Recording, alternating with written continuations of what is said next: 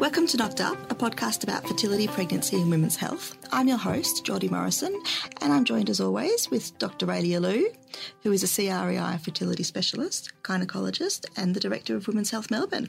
Welcome, Raelia. Thank you. Welcome. Before we begin today's show, we have a little favour to ask. If you're a fan of Knocked Up, please rate it and leave a review on iTunes. It really helps other listeners find the show and the resources we offer. And if you're not on iTunes, rate our program on any platform that you listen to your podcast on, and it really helps us. So thank you. I think we're going to talk today about endometriosis when you can't see it on ultrasound. Is that what we're going to try and cover? I think because we've talked about how often you can see it in an ultrasound, but how do you even know if you don't have it, if you can't see it? So look, it's tricky. Endometriosis is common and it affects 1 in 8 Australian women, but it's even more common in women who have trouble getting pregnant. So I would say that it probably affects at least 20% of women who are trying to get pregnant and having difficulty. So it's a really, really common issue, and I'm actually really glad that it's a condition that has this year had a lot of press and a bit of publicity about it, because it's one of those conditions that I don't think has really had enough of that. And as a consequence, we have women who are symptomatic of endometriosis being to some degree ignored and really put down when their disease can't be seen on ultrasound. When it comes down to endometriosis and what really is the disease process behind it, a problem is that we really don't know enough about it yet. It's a pretty cryptic condition. It's really tissue outside of the uterus that's very similar in structure and secretory function, which means the proteins that it makes, to the lining of the uterus called the endometrium. And that kind of tissue really shouldn't be present in the lining of the pelvis or on the bowel or on the ligaments that attach the uterus to the sacrum, which is the tailbone, but those are some of the places where endometriosis happens. It can also happen on the bladder. So some women who have endometriosis have symptoms that they, in retrospect, after surgery, realise were due to the endometriosis. And sometimes those can be things like needing to pee more often or having an irritable bladder, especially around the time of a period. But women, you know, from the first point may not even really realise that those symptoms are due to endometriosis because they're pretty non-specific. Well, that's it. You think, oh, I've got a painful period, oh, I'm going to the bathroom more than usual. I don't think many women would ever go, oh, maybe it's endometriosis. Yeah, and I think a compounding factor is that we only really have our own experience to draw from in terms of what's normal for period pain. And it can be normal to have discomfort with your period, but we only really know our own experience. And while we may nowadays have more freedom to talk to, you know, maybe friends or colleagues about period pain, it's really been a pretty silent topic that women have suffered without conversation. So they haven't really had that yardstick. Is my pain different? Is my pain worse than other people? Yeah, well, pain is so hard to compare. So we're saying 1 in 8 women have endometriosis, whether they have symptoms or not. If we're talking about it being visible, how many people is it visible in on ultrasound? And then how many isn't it visible for? And then what do we do? So it's only visible in about half of the cases. In terms of the kind of things we can see on ultrasound, as soon as you can see any endometriosis on ultrasound, it's pretty much automatically stage 3, which is kind of quite severe. So to see endometriosis on ultrasound, it has to be endometriosis that forms nodules or cysts that are filled with chocolate fluid, like endometriomas on the ovary. It can be seen when there's adhesions, which is when scar tissue forms where one tissue type is stuck to another, like if the ovary is stuck to the bowel or the uterus is stuck to what we call the pouch of Douglas, which closes the potential space behind the uterus. So sometimes we see those things. There can be some what we call soft signs or dynamic signs of endometriosis on ultrasound that can be more subtle but can be picked up by a really good scanner. And I think in terms of women seeking I guess, facts and information about whether endometriosis might be part of the picture that they're experiencing themselves, going to a tertiary ultrasound provider, and by that I mean a gynecologist who subspecialises in ultrasound, because there are some really great units around Melbourne and around other places in Australia and internationally where the person doing your ultrasound is actually a gynecologist who subspecialises in ultrasound. And that's really the best setting to get the best chance of diagnosing endometriosis on scan. And the kind of things that they look for apart from those obvious signs are whether you're tender to ultrasound probe pressure in particular areas. They might ask you to do a bowel prep so they can better visualise the interface between the bowel and the other pelvic organs. They may ask you to let them know when things hurt. They'll also be able to maybe comment on more subtle signs like whether the ovary is mobile or if it's a little bit more limited in its dynamic mobility. So things like that can help kind of gauge a bit of an index of suspicion as a surgeon whether we're likely to find endometriosis there. I can tell you statistically, if I've really examined a couple who present with infertility, what we call primary infertility, which means they haven't had a pregnancy before, and if I carefully assess both the man and the woman and can't find a reason why they're not pregnant and they've been trying for more than a year, then in 80% of women in that circumstance where the sperm is normal, everything looks normal on scan, all the blood tests look normal, she's ovulating regularly, they're just not getting pregnant. In 80% of cases like that, if I do a laparoscopy, which is the gold standard procedure to diagnose endometriosis, we'll find some endo there. But doing a laparoscopy is surgery. Yeah.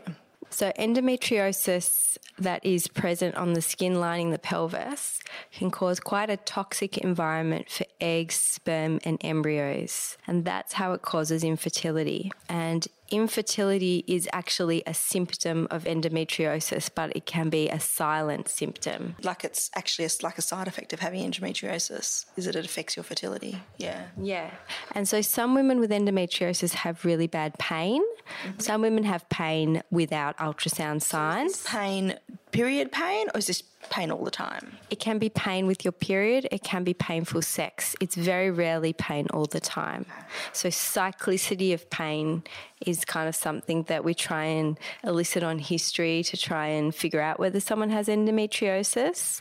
I've had patients in the past who, when not trying to get pregnant, have been on something like the pill and have constant pelvic pain and come to me to ask if it could be endometriosis. And my answer in those cases is that it probably isn't, because endometriosis is a pain that flares up in a cyclic fashion in general. And it generally occurs either just before a period or at the beginning of the menstrual cycle, so for the first couple of days of a period most intensely. Some women get a bit of more extreme pain around ovulation, but those are really the timing points of endometriosis pain where it's at its worst. Some women get excruciating pain if an endometrioma, which is a endometriosis-filled cyst, bursts, and that can happen at any time.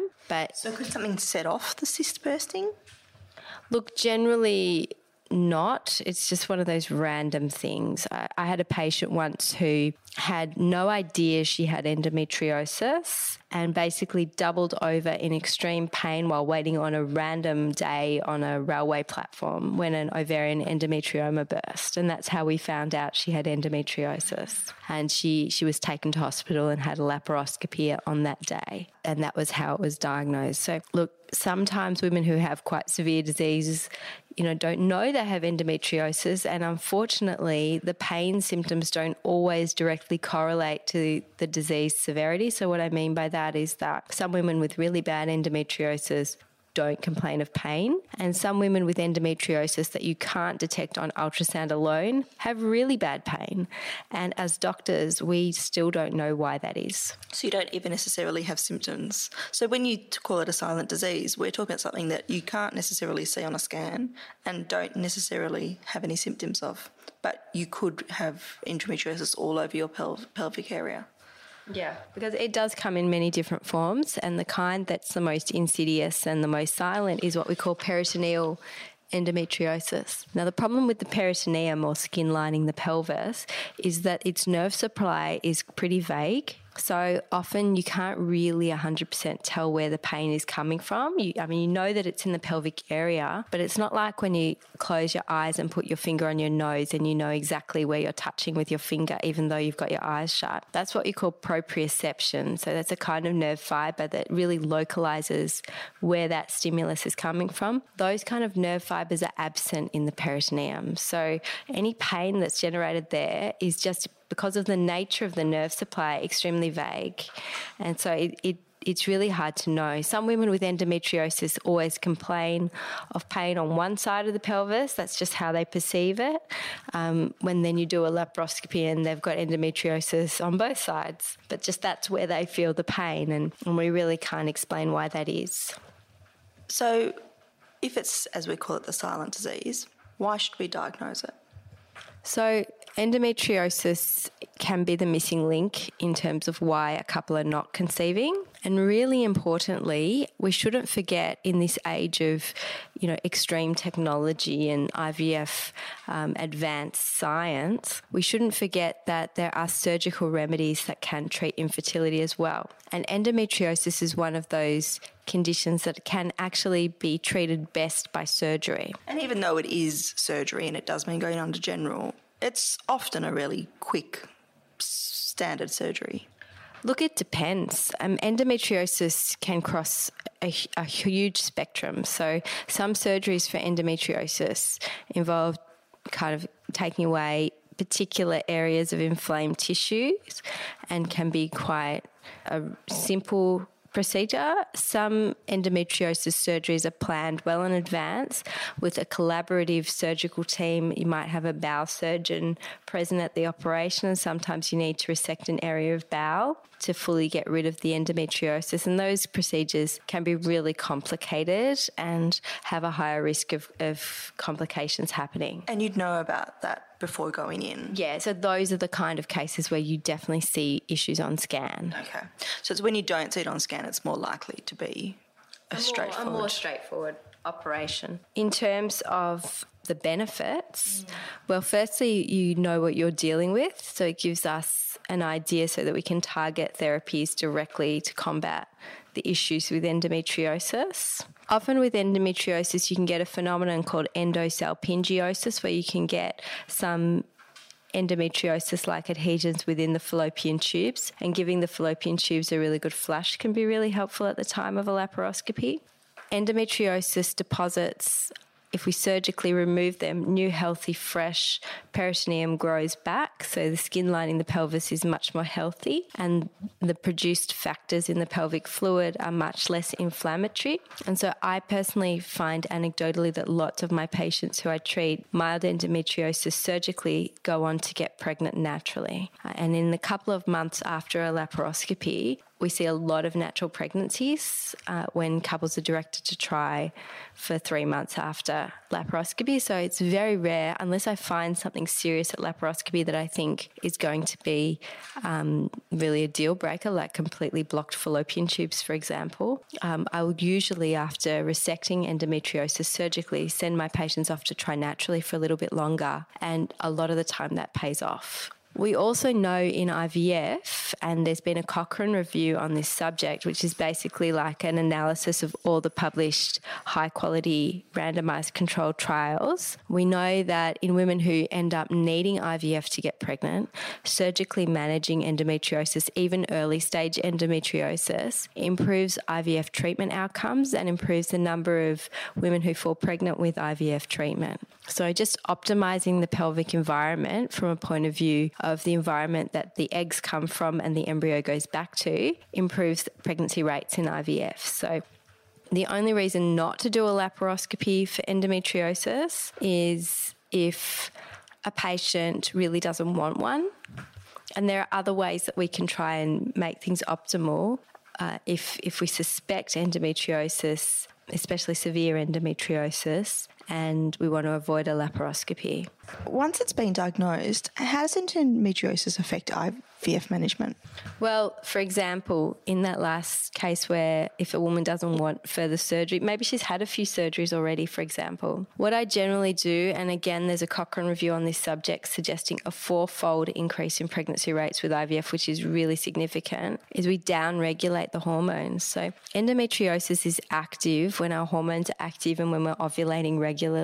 One thing we can really do to improve the environment of the pelvis in someone who has endometriosis is just turn the hormones completely off for a while. You have to do it for 2 to 3 months as a minimum time frame. What we generally use is a medication subclass called a GnRH agonist, which is a medication that turns off the pituitary glands signalling to the ovary. It's like a mini menopause, a medically induced mini menopause, completely reversible, of course. And what we basically do is starve the endometriosis of hormonal stimulation. So we kind of try and turn it off. Okay. And by doing that, we try and make sure that without surgery, the pelvis is as good as it can be. Now, we can downregulate before IVF, and we can downregulate again before embryo transfers. So just the idea of that is to completely turn off endometriosis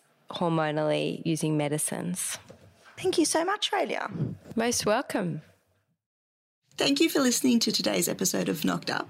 For more information and resources, visit womenshealthmelbourne.com.au and follow us on social media. We're on Instagram and Facebook. Look for Women's Health Melbourne and Dr. Aurelia Lew.